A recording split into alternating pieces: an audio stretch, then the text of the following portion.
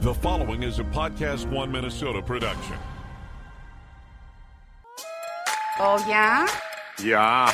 Oh, you betcha, yeah. If it's made in Minnesota, who's making it and how? Yeah, you got that right. It's the Makers of Minnesota, focusing on the products and services uniquely made in Minnesota, and conversations with the makers, entrepreneurs, and innovators in Minnesota about how they conceived of their products and how they brought them to market.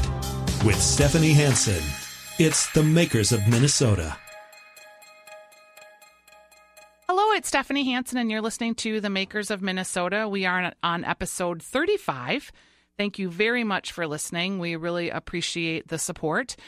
Each week, you can find us at Podcast One. You can find us on My Talk 1071 on their website where the podcasts are listed. And you can also find us on Facebook, Instagram, and on Twitter at Makers of MN. And if you have ideas of makers that we should be speaking to, please let us know. We love the opportunity to hear people's stories that are doing cool things in the state of Minnesota. And Andrew Muntz, you are here doing cool stuff. Muntz Angling is the name of your company, and you created a term, Andrew, that I'd never heard before. Do you know which one it is? I do not. I'm going to have you pull the microphone just close to your mouth so that we can make sure that we hear you really, really close. You can pull it. There you go. I want to just make sure that we pick you up. So when I was at your website, you had a term that I'd never heard of called anglineering. Yes. You're an anglineer. I guess that would be correct. Tell me about what it is that you're doing. I can explain it, but you tell me what's in the box in front of you. Well, simply put, it would be the combination of angling and engineering. So what I'm trying to do is put two concepts together to improve the way that your everyday fishing lures will function. So you're making homemade lures, and I have to say our friends at Bolton Bees were the ones that referred me to you. And you brought a box here. Can you show me like a lure? I went on your website. It looks like you do lures for bass, big mouth, smallmouth, northern pike, and you're kind of the musky guy. Yep. Quite a bit of what I've been doing lately is muskie related, yes. So will you show me, you brought a box in here. I want to see what a muskie lure looks like, because aren't muskie just huge fish? They can be. That not every muskie is big. Of course, they all start small, and they're just a little egg, but they can be as long as 60 inches. Yeah. And there's guys out there who are really big into looking for these trophy fish all over the state. Wisconsin, Canada. A lot of other states have great muskie populations too. So it's a sport that's really gaining a lot of popularity. So show me one of your muskie lures, because I can't imagine to get a fish that would be that big. Do you need to have like an oversized lure? Well, this would probably be the one. This is what I call a double 10 double tail, and it's about 15 inches long. So you need a pretty big fish to eat it. And so show me where they would bite. The fish would bite it. Would they bite it? It's got beautiful feathers. It looks almost like a feather duster, a mini feather duster. Definitely does. And the hook is hidden in there. Yeah, basically the soft materials, it'd be the hair, the feathers, marabou. They all conceal the basic backbone of the construction that it's made out of. So inside you've got hooks.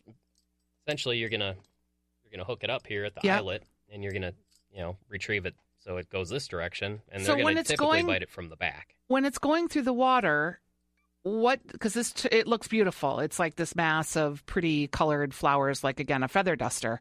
When it's going through the water, what does the muskie think that is? Are you trying to make it look like something? Yeah, sometimes. This is a perch pattern. Other patterns that I make, they really involve a lot of color. So it's either a pattern of something that they might eat, or it's a color that gets their attention. Okay, so I always thought that when you were making a fly or tying a fly that you were trying to make it look like something they would eat, but colors are also important? They are. What they say is that fish see ultraviolet light, so they don't necessarily see the same things that we do. So if you put an intense color like orange or green or purple in the water, they're going to see it as a different spectrum. It will show up intense, but it may not actually look, say, purple to them. Oh, Yeah. cool. So is that like the granddaddy of kind of what you make? Yeah, this is the largest item that I'm making. What this is it's a snagless bucktail. That's kind of the other popular thing about these, and I do make 6 sizes of these.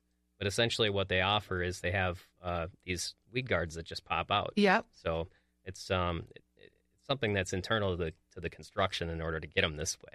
And so a snagless lure would mean if you were trolling, you would be catching less weeds and whatever's on the bottom of the lake floor. Ideally, less weeds, more fish. Yeah. So how did you? Okay, so the lure that you're holding, about how much does something like that cost? These are pretty much my high end model.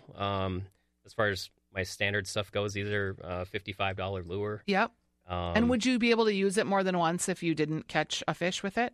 Oh yeah. Okay. Yeah, these are very durable, and they're made tough. Okay. Yeah. And then you have a whole box of lures there. So tell me about. You can put it back, but thank you for showing it to me. It looks really cool. So how did you get into this? Were you just a kid and liked fishing? And Yeah. I guess I started with hand-me-down box. Just your basic kids tackle box. That Yep. Probably, your dad gives you a bunch of hooks and bobbers and sinkers, and you start adding stuff up. But what really got me curious was when I got other people's tackle. Like my neighbor passed on when I was young, good friend of mine, and he gave me his tackle box. Yep. And so when I started going through there was things in there that I didn't even know what to do with. So I got curious and started playing around with stuff. And how old were you when you decided, like, hey, I'm going to start a business with this? That was about 5 years ago, and then I actually did it about 3 years ago. And is this your primary business? Yeah. So you're able to make a full-time living making lures. Yeah. I do guide some in the summer to help. Supplement? Yep. Yeah. Yep. And what is your primary source of where do you sell these lures?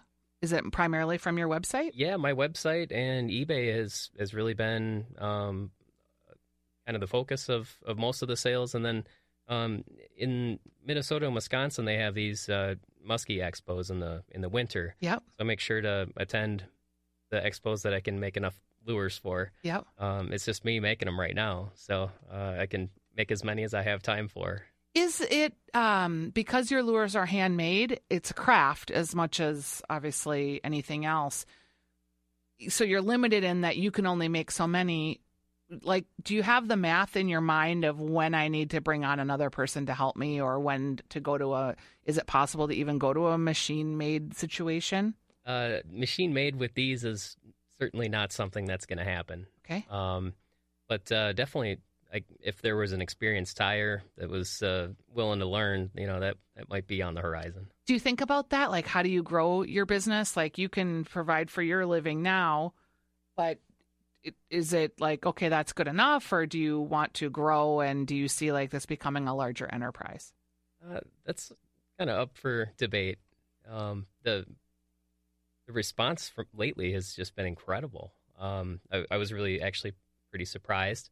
So I'm not really sure yet. I really would like to grow the brand. Yep. But I want to make sure the quality stays where it is. So you don't want to put something out there that isn't up to the grade that you kind of set the standard for. It's a really interesting conundrum that makers have a lot of times. Is you have this product and you're very invested in the making of it, and then the product gets successful, and then to take it like from that tipping point of I've made it enough that I can support myself, but do I want this to be more of a business than that?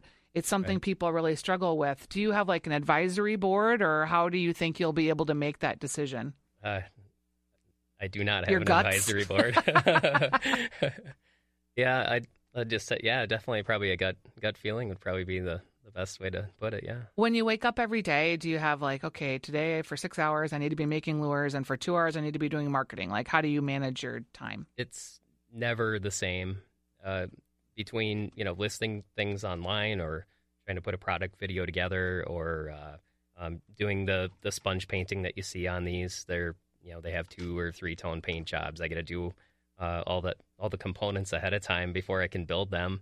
You have to order quite a lot of materials to keep up with lures that are the size of feather dusters. Do you have a shop, or is this stuff like all over your living room? Classic basement builder. That's funny. Yep. So you're having to manage all of these things. I thought your website was pretty robust and you had a lot of videos. Is that something you've taught yourself, or how much has social media impacted, and just the web, your ability to be in business? Web presence is good. People are more into it every year. Yep. So the more that you have out there, people can see with the product too. I really noticed that whatever you're trying to sell, it really helps to get a good viewpoint for people to really see how it works. Yep. Anybody can go into, if these were just available in a store and you'd walk up and you'd look at it, you could see what it looks like. You could see how it kind of works, but you can't actually really see it in action. But a video, that's what's so neat about now. You can put everything right in front of people underwater. I put a GoPro camera right under the water, and you can watch the bait just swim right in front of the lens, and people get a good idea exactly what they're getting before they actually see it in the water. Are you producing your own videos then? Yeah. How did you learn how to do that? I have a friend who's a videographer I've worked with, and he's given me some nice tips. Otherwise, I figure out quite a few of the things on my own. I have a little bit of a music background, so the audio, all that kind of stuff makes sense to me already. Yep. Mm-hmm. So you're lucky, because that can really add up for people. Video production is kind of expensive. Obviously, iPhones, you can do it, but it takes a little bit of trial and error. Yeah. Do you do a lot of like SEO and that sort of thing to get fishermen to your website, or how do people find out about you? The expos, there's kind of some chatter, I guess, that goes around.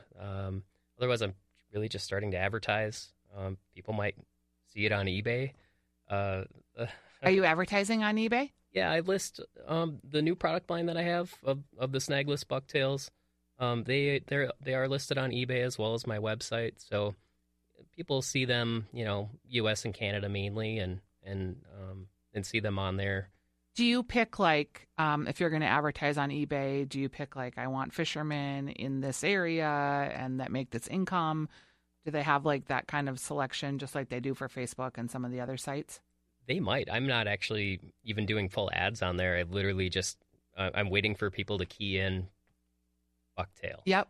Per se. So if they just key it in and they're looking for snagless or weedless bucktail, probably I'm going to show up right away, and then I'm going to have about 120 listings. Yeah, because are there other people doing what you do, or are you in a fairly unique market? It's pretty niche right now. Yeah. That's neat. Yeah. When you think about like is making lures and making flies and the fishing industry, I know it's grown a lot. Mm-hmm. You seem to be in this space of kind of the bigger and more difficult, I don't want to say difficult to catch, but fighter fish. Would that be predatory accurate? Fish. Yeah, thank you. I'm not a fisher person, so I'm looking for the right word. So that's a unique piece of real estate to be in, right? Yes, it really is. Just providing function to kind of something that's been done for maybe already, I don't know how far her bucktails would go back, but I've seen some vintage stuff in cases, I would think at least 50, 80 years. This is, something with a spinner on a, with soft materials behind it has been around for a long time. Yep. But, adding in different features here has kind of, elevated it to a certain point with these. A lot of lures look like folk art. I mean, they're just so beautiful. Yeah, they really are. There's spearing decoys and great paint jobs that people do out there. And the cool thing about bait making is you can see what other people do, and you can kind of retool it for what you do. And there's a lot of ideas that are borrowed out there in the fishing community, the fly tying community. A lot of those people have really been, they've been there to kind of teach me, yep. What you can do with certain things. They're actually really skilled. And, often really quiet about it, keep it close to the vest. And it's nice when they share some of their techniques with you. Did you take a class, or how'd you actually learn how to do it? I am self-taught, but I was given a fly tying kit probably when I was 12, and it sat for I don't know how long until I really had a need. I wanted to make something, and I started making these trout spinners actually. And what's a trout spinner? Well, they're basically a smaller version of these musky bucktails. Okay. So, what I did is I wanted to add a different feature to something that wasn't existing on products that you could buy. So I had to tie my own tails to make that feature possible, and that's really what got me interested in tying and kind of moving forward with that. Otherwise, I really didn't have anything to do with it before. But I will also say that my grandfather had a background in doing it, and I did a little bit of tying with him when I was very young, but not near the depth. And I really wish that I would have asked for his fly tying materials. Yeah. So when you think, you're thinking about this in your mind for a couple of years before you do it. Mm-hmm. What made you decide this is I just need to do this now? Probably when I applied for a patent. And tell me about that. It's a long process. It really is. Yeah. Did you have a patent attorney? Yep. And it's still pending. Okay. And we're 4 years down the road right now. But what I came up with the trout spinners is I wanted to put a place for anglers to grab behind the bend of the hook. You can see it on this little guy. What it is it's a bead that kind of sits there behind the bend of the hook. And you wouldn't really think that's a really purposeful thing, but if you were to grab this bead and it's tied onto your spinning rod, and you basically just pull back and you basically load tension into the rod. Yep. And what you're doing is you're shooting the lure, which is really helpful if you're trying to sling this thing under a dock or a tree, or you have trees behind you and you can't back cast. Yeah. Yeah. So this is essentially a hook design that I've just tied up, but it's very effective for different situational fishing, and you can put it on different spinners like for trout that are small, or anything up to say bass size that you would use a spinning rod for. It really requires an open bail to be able to do this, to use the technique with this hook. Cool. Mm-hmm. So you are trying to patent the little piece. Yeah, it's essentially a hook design. Yep. There's a couple different ways of doing it, but it would be, similar to flipping if you were bass fishing. It was a technique that became really popular about 20 years or so ago, and this is just a different way of doing it, and you get you can achieve a longer distance. Yep. And it's really more point A to point B, just gravity assisted. Can you, when you started and you decided okay, I'm going to go into this and be more serious about it, did you put money aside? How much money did you invest to start? Really didn't need a lot to invest to start. I mean, the parts for the trout lures was pretty minimal. Yep. And patent maintenance fees, or attorney fees that come up, they just, here and there. I was doing that while I had a full-time job. Sure. Mm-hmm. So did you benchmark how much to charge for your lures, or how did you know, since this is kind of a unique space? When you're not manufacturing, I mean, you could call it small manufacturing, I guess, but when you're not able to compete with factories that can produce however many and get prices down where people are used to, that's one thing. But if you're going to provide a quality product, I think people are willing to pay for it. And if you're making something more quality, it might cost a little bit more, but you're going to get a lot more function out of it. Can you tell me about the time that you saw someone using your lure and they caught a fish for the first time? Do you remember that? It was probably me. So, but I did have a client of mine when I was out on a local lake here, and he was throwing one of my lures, and he caught a 50-inch muskie on White Bear Lake locally. Yep. So it was nice to see that. He was very excited. I'm sure. And I was excited, too, because of the lure he caught it on. Yeah. Was it the one of the big ones that you showed me originally? Yeah, it was one of the musky lures. Yeah. Do you ever go out and not catch fish? Because that's my experience, is just sitting there all day. Yes. And is that, when you're a fisher person, does that happen like more than 10% of the time? Depends on when you decide to fish. Okay, so. Yep. If you want to go out in the middle of summer on a hot day and fish for muskies in the lake, you might have a tough time. But you might find them too. That's usually when I'm fishing. No wonder. Uh-huh. Do you have other competitors that are in your same space? You said you're kind of unique. I don't know if anybody really has a similar design that I would consider a competitor. I think there's a lot of people out there making bucktails. I know that. But there's a lot of different things going on here. What a great Father's Day gift. Yeah. My dad has a whole collection of them. I bet he does. When you think about the summer is obviously your busy season, and then I'm assuming you tie during the fall and the winter. Yeah. So do you have enough stock now to get you through if things get really busy, or how do you manage that? I'm hoping so. I really just got pretty depleted because I had 3 of those muskie expos in about a 6-week period, and I tied for a while to make enough stock, but I was sold out of quite a few of the items after the St. Paul show. It was back-to-back weekends after the Wausau show. Yeah. So that'll make a lot of things disappear, but they are reappearing. So they are.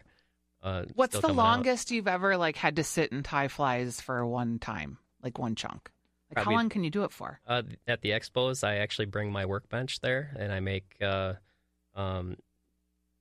custom, just any color that people want, any size, any blade.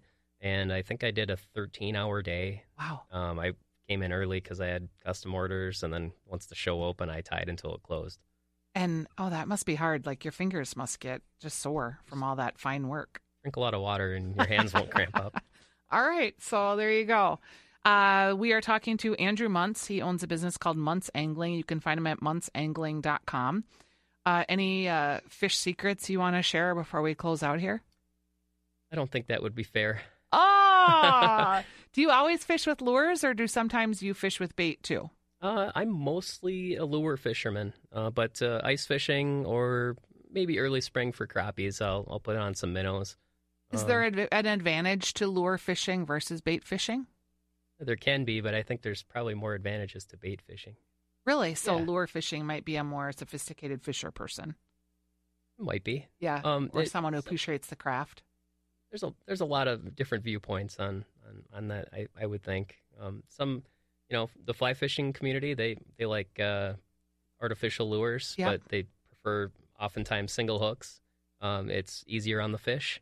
I have limited amounts of treble hooks that are pretty good for fish. And then sometimes live bait can be problematic for fish, but not always. Yeah, because they might swallow it or... Yeah. Yep. So everybody kind of has the thing that they like to do. Okay. Yeah. Well, it's been really interesting talking to you. Your lures look beautiful. Again, they look like, is it terrible to say big feather dusters, but they're very pretty. Thanks. Yeah. No, I've made little feather dusters for my daughter. So yeah. Oh, that's funny. Yeah, she likes them too. All right. It's Andrew Muntz. It's Muntz Angling. You'll be able to find him online at muntzangling.com. We will have a link to his website in our Facebook page, and when we post, also you can find it at the Podcast One website. Thank you for being with us today. You're listening to the Makers of Minnesota. And again, if you have any suggestions for people that you think are interesting that we should talk to, just give us a ring on Facebook, on Twitter, or on Instagram, and we will follow up on your leads. Thanks.